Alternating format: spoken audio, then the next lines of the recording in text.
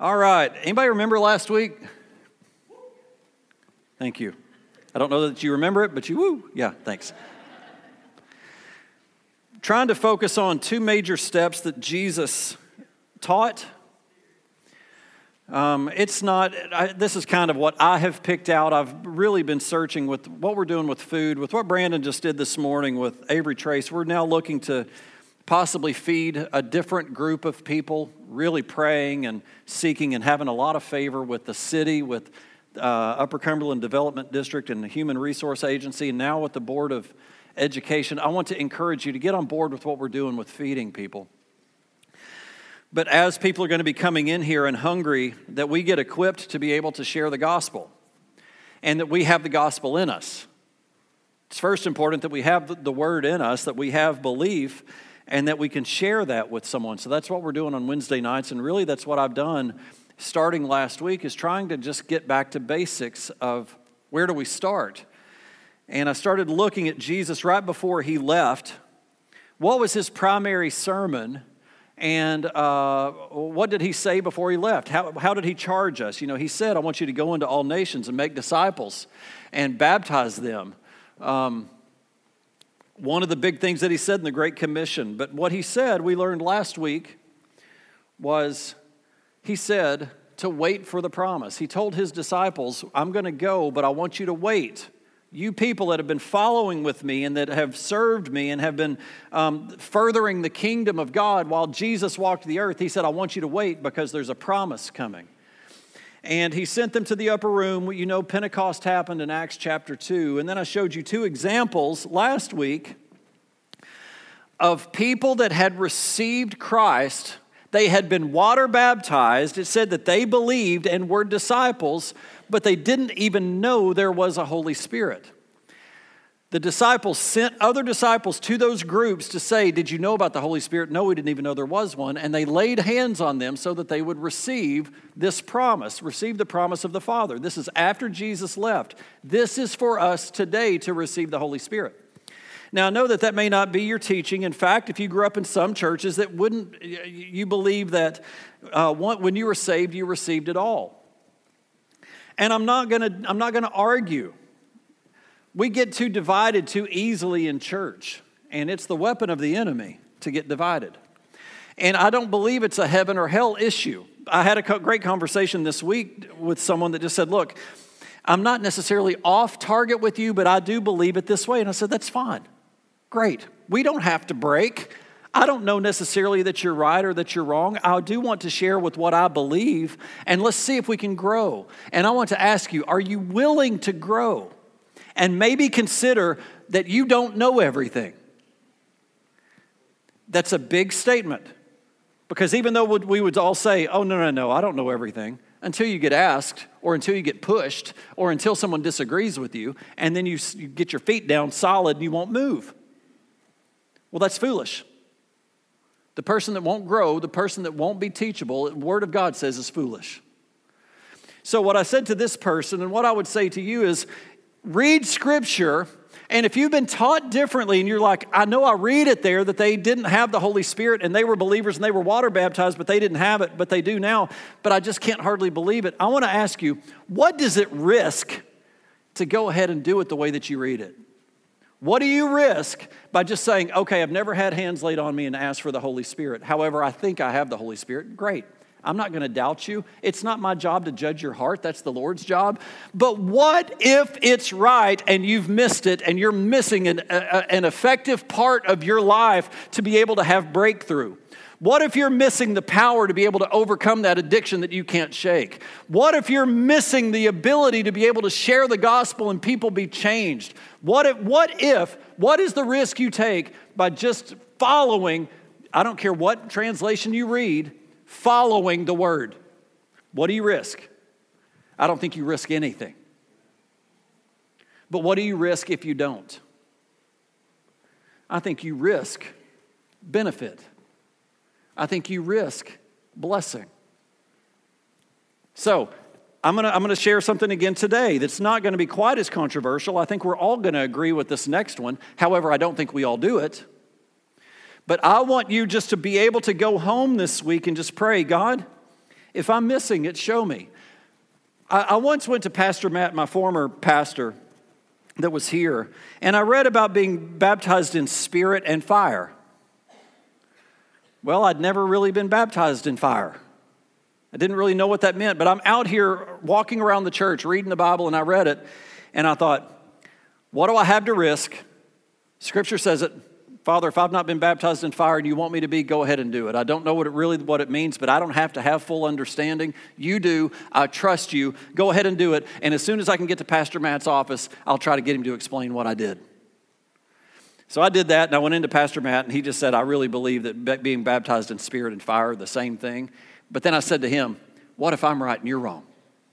What did I risk by doing it? By at least following God's word in a childlike fashion that I don't really understand, but I trust you, God.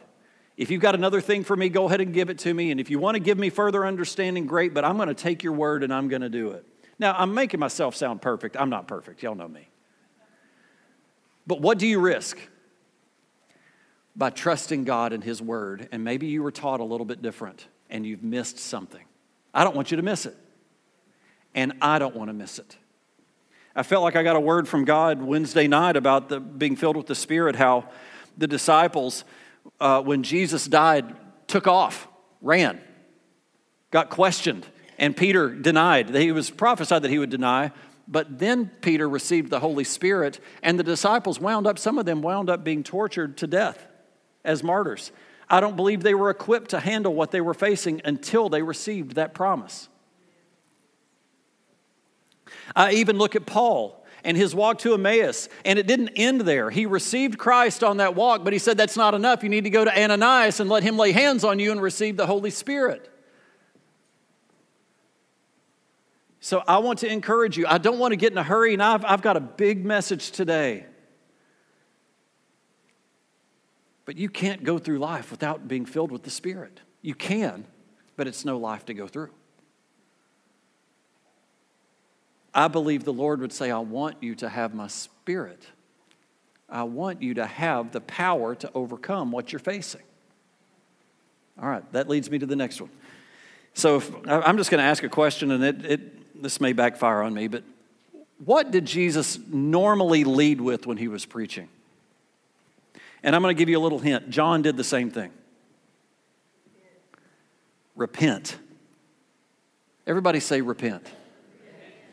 Now, Jesus taught a lot of things, but the one thing he focused on was repent. When John went to make a way for Christ to come, his message was repent. So let's dive into that, and I'm going to flood you with scriptures. So get ready. Mark chapter 1. Get out your apps, get out your phones, read this for yourself. I listen to audiobooks regularly. I've probably listened to 300 or 400 audiobooks. And even though it's still good, I still kind of get it. I don't really get it like I do when I'm reading. There is something that happens when you read.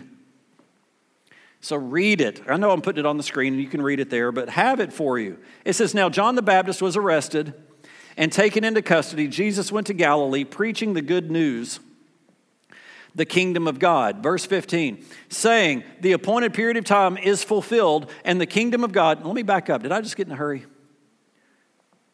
I went from thinking we were talking about John the Baptist, but verse 14, let's go back. Jesus went to Galilee preaching the good news of the kingdom of God. This is Jesus preaching, right? Everybody say yes. Saying, the appointed period of time is fulfilled and the kingdom of God is at hand. Repent. Everybody say repent. And I love the Amplified because it's going to give us the definition. I'm not going to go into the definition of repentance because it's in the Amplified. Change your inner self, your old way of thinking, regret past sins. Live your life in a way that proves repentance. Seek God's purpose for your life and believe with a deep, abiding trust in the good news regarding salvation. What did Jesus preach? It's one word. You can remember this. Repent. Everybody say repent. Let's keep going. Acts chapter 2. verse 37. Now, when they heard this, let me pray just for a second. Father God, in Jesus' name, I just ask that your word would not return void, but it would accomplish what it was set forth to do. Father God, you know I'm using a lot of the word today, and I just trust that you are with us. Your word is alive. It's sharper than any two-edged sword. Holy Spirit, last week we're talking about the Holy Spirit. I just ask right now for those that would receive that I could just speak and you fill them with your Holy Spirit. Even though I'm not laying hands on them at this point, Lord, you know how to accomplish what it is that you want. And I just ask for an infilling of your Spirit right here, just like at Pentecost, just like when Peter was preaching. Lord, your Spirit just overcame us. Now teach us. Let us hear what it is that you're saying. Amen. All right. What did I just do? I just got our hearts ready to receive. Everybody with me? Now, when they heard this, they were cut to the heart with remorse and anxiety. They said to Peter and the rest of the apostles, "Brothers, what are we to do?" And Peter said to them, "Repent, change your old way of thinking, turn from your sinful ways, accept and follow Jesus as the Messiah, and be baptized, each of you, in the name of Jesus Christ, because of the forgiveness of your sins, and you will receive the gift of the Spirit." The gift of the Holy Spirit. Verse 39. "For the promise of the Holy Spirit is for you and your children, and for all who are far away, including Gentiles, as many as the Lord our God calls to himself." Verse 40. "And Peter solemnly testified and continued to admonish and urge them with many more words, saying, 'Be saved from this crooked and unjust generation.'" 41. "So then, those who accepted his message were baptized, and on that day about 3,000 souls were added to the body of believers." I want to encourage you. I believe that if we get the Holy Spirit right and we get the spirit of repentance right, God's going to increase his church. I believe the problem is inside the church, not outside the church. I think so many times we want to place it on the outside church that people just won't come, and that's a bunch of bull. God's word is still effective. His message is still good. He still desires all men to be brought to Christ, all men and women, all to come to him. But the problem is, I believe it's within the church, and I believe that this is a key to us. Acts chapter 17, verse 30.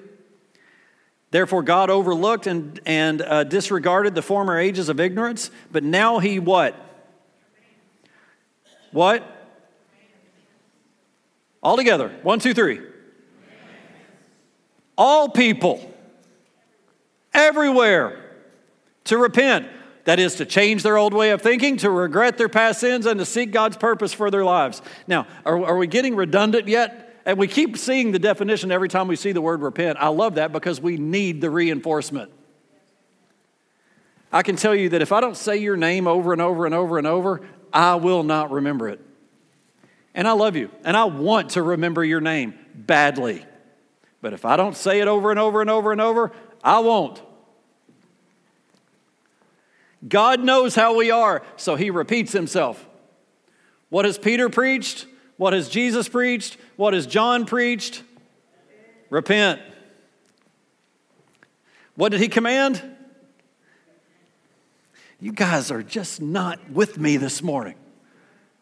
What did he command? Okay, there we go. Repentance, listen to me, is an act of your will.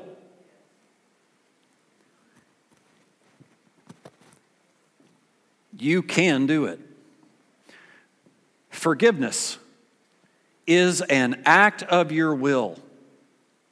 You can do it. You just choose not to. Repentance is an act of your will. And the Lord has given you a free will. You are free to act the way you want to act when it comes to your will. You can repent.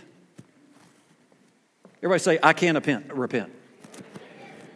And repentance is not just an apology.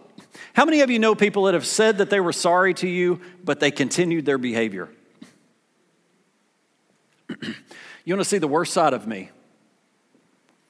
Apologize to me and then not change. Because I'd rather just not have the apology. And I know that's harsh. I would rather you change your behavior than to apologize to me.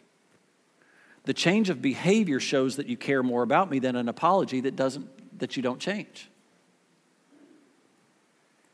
Now, is that an area that I really need to kind of be more gentle on? Yeah, I'm sure it is. But I think the Lord would rather have your heart than false words. Repentance is not an apology without change. Repentance is change. Acts chapter 26, verse 20. But I openly proclaimed, I hear y'all flipping in your books. I'll wait for you. I like that. Hey, young people, that's what a Bible sounds like. And they still sell them.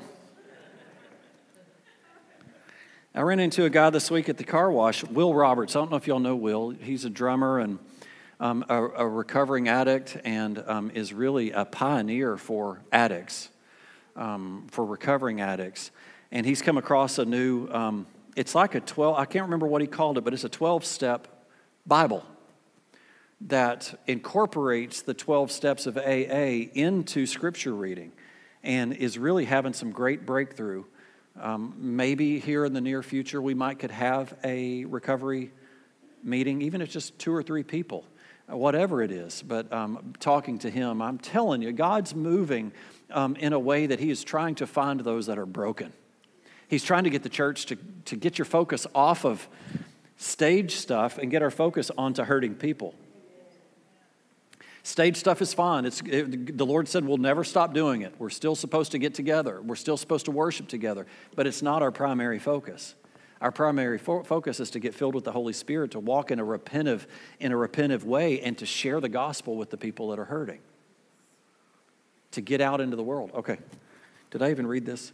I openly proclaimed first to those at Damascus, then at Jerusalem, and throughout the region of Judea, and even to the Gentiles, that they should repent, change of the inner self, their old way of thinking, and turn to God. The end of that, doing deeds. This is a big deal right here. Doing deeds and living lives which are consistent with repentance. That means that there should be an expression. There should be an outward action that takes place. When I truly believe something, my actions prove it. I know I get on y'all's nerves, but I'm going to share again. I'm a big believer in two worldly processes out here. One is Dave Ramsey, and two is Weight Watchers. They work consistently. When I apply Dave Ramsey's teaching to my finances, no miracle shows up and more cash starts coming in, but more cash is at the end. And everybody thinks if you do Dave Ramsey, you have to give up your fun lifestyle. It's not true. You just get in control. Instead of your money controlling you, you control your money. And with Weight Watchers, I'm just going to tell you, I just went through it again for 2 months and lost 14 pounds. It works. And my life didn't end. My enjoyment I didn't lose my joy. In fact, I gained my joy. What did it take discipline? Did I have to stick to it? Did I have to give up certain things? Of course I did. I love Milk Duds. I love ice cream. I would sneak Milk Duds in the fridge, and I'd just go out to the fridge every now and then. Nobody'd know what I was doing, and I'd eat about 4 at a time. Huh? It's out in the garage. Nobody knows where they are. Some of my kids have found it. Ruth Ann found it, and she started getting into it, and I started having to hide my food. Anybody closet eaters?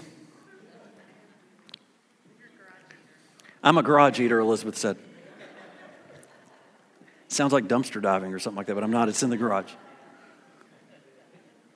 But even though you're hiding it, it finds a place. Even though I'm doing it in the dark, it shows up. Is that not preachable? consistent with repentance. If I go and cheat on Weight Watchers, I'm only cheating myself. I'm not cheating anybody else. I'm just cheating myself. If I cheat on Dave Ramsey, I wind up cheating my family. Consistent with repentance. We should be walking with a spirit of repentance, an atmosphere, a heart. I believe the key to you bearing fruit in your life, in your marriage, in your job, in your ministry, is the spirit of repentance. Let me show that to you. Luke chapter 13, verse 3. I tell you, but unless you repent, change your old way of thinking, turn from your sinful ways, and live changed lives, you all will likewise perish. 1 John 1:8. Now, I believe that you all... I'm sorry. Okay. Let's do it again. I tell you, no. But unless you repent, change your old ways of thinking, and turn from your sinful ways and changed lives, you will all likewise perish. Now, 1 John 1:8, I think you all know 1 John 1:9. Does everybody know that one? It goes something like this, and I've got the wrong translation, so I can't repeat it from memory. If we confess our sins one to another, He's faithful and just to forgive us our sins and to cleanse us of all unrighteousness. Well, 1 John 1:8 says this: if we say we have no sin, refusing to admit that we are sinners, we delude ourselves and the truth is not in us. His word does not live in our hearts.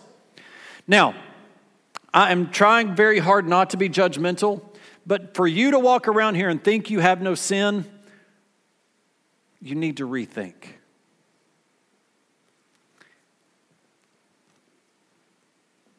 Even as believers, we get dirty. I have a habit of wearing pants more than one day. I have a habit of wearing sweatshirts several days. And what's funny is I start to recognize, ooh, I wonder if anybody would see that.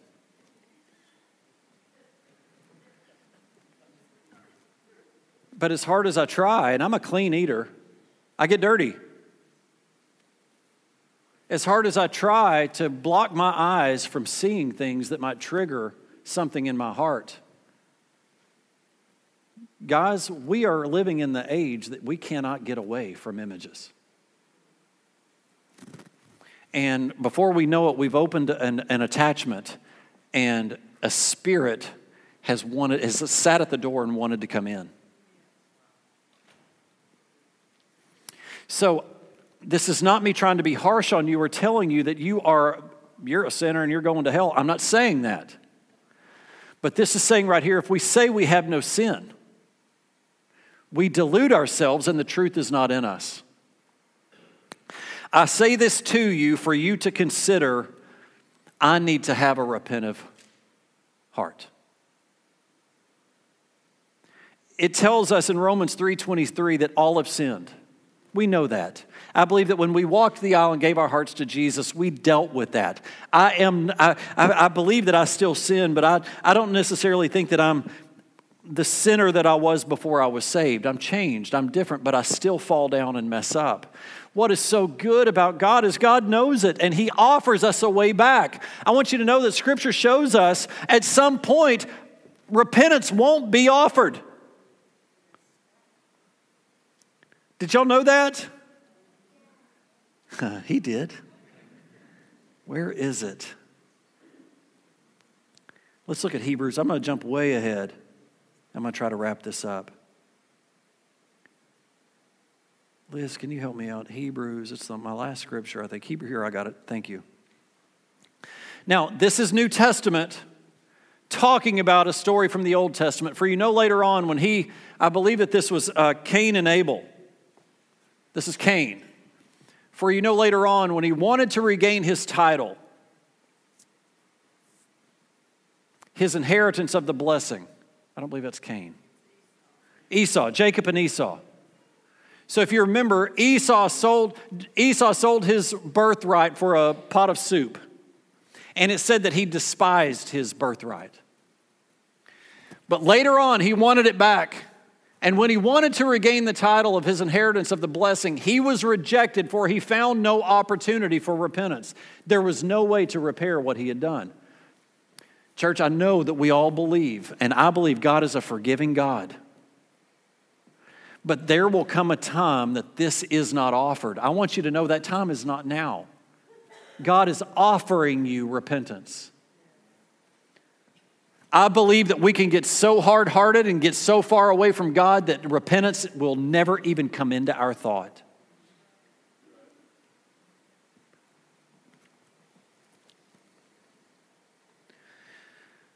Let me see if I can finish. I had one huge scripture to read, but I'm going to bypass it.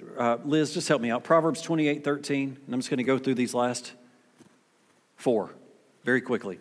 Whoever conceals their sin does not prosper, but the one who confesses and renounces them finds mercy. Don't conceal. Do you want to prosper? Who wants to prosper? What do we need to do? Don't conceal our sin, but confess it. I love it when people give me stuff that I can go and apply right now to change my life. Well, let me rephrase that. My life will prove whether I like that or not. I can say that, but will I do it? Acts 3:19. So repent.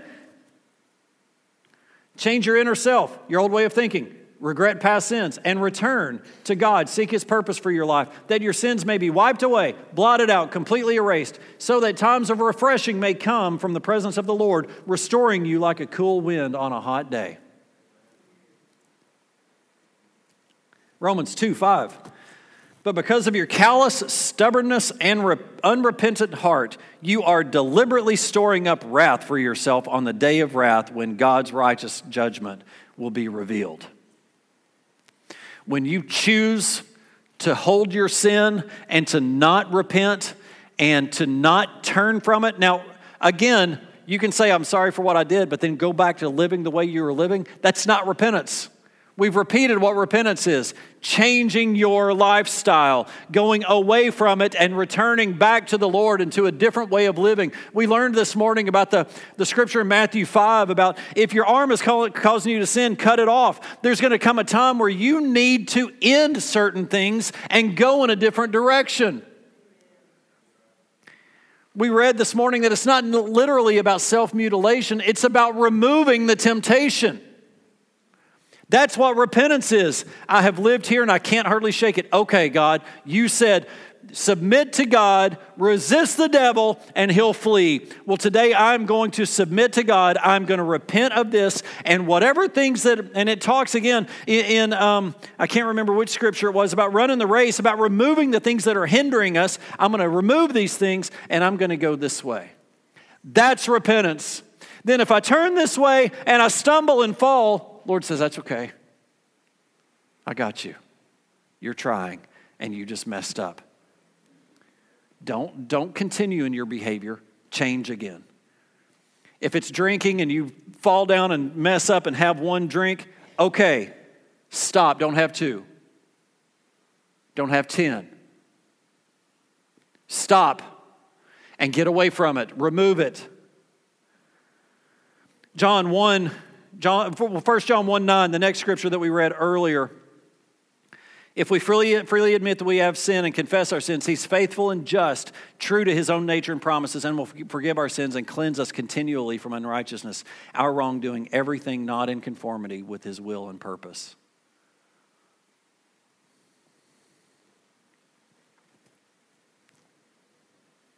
Was that right? I want 9. It should be the very next to the last scripture. 1 John 1:9. Can you see if you can bring it up? Hey, this is New Living. But if we confess our sins, he's faithful and just to forgive us our sins and cleanse us from all unrighteousness and all wickedness.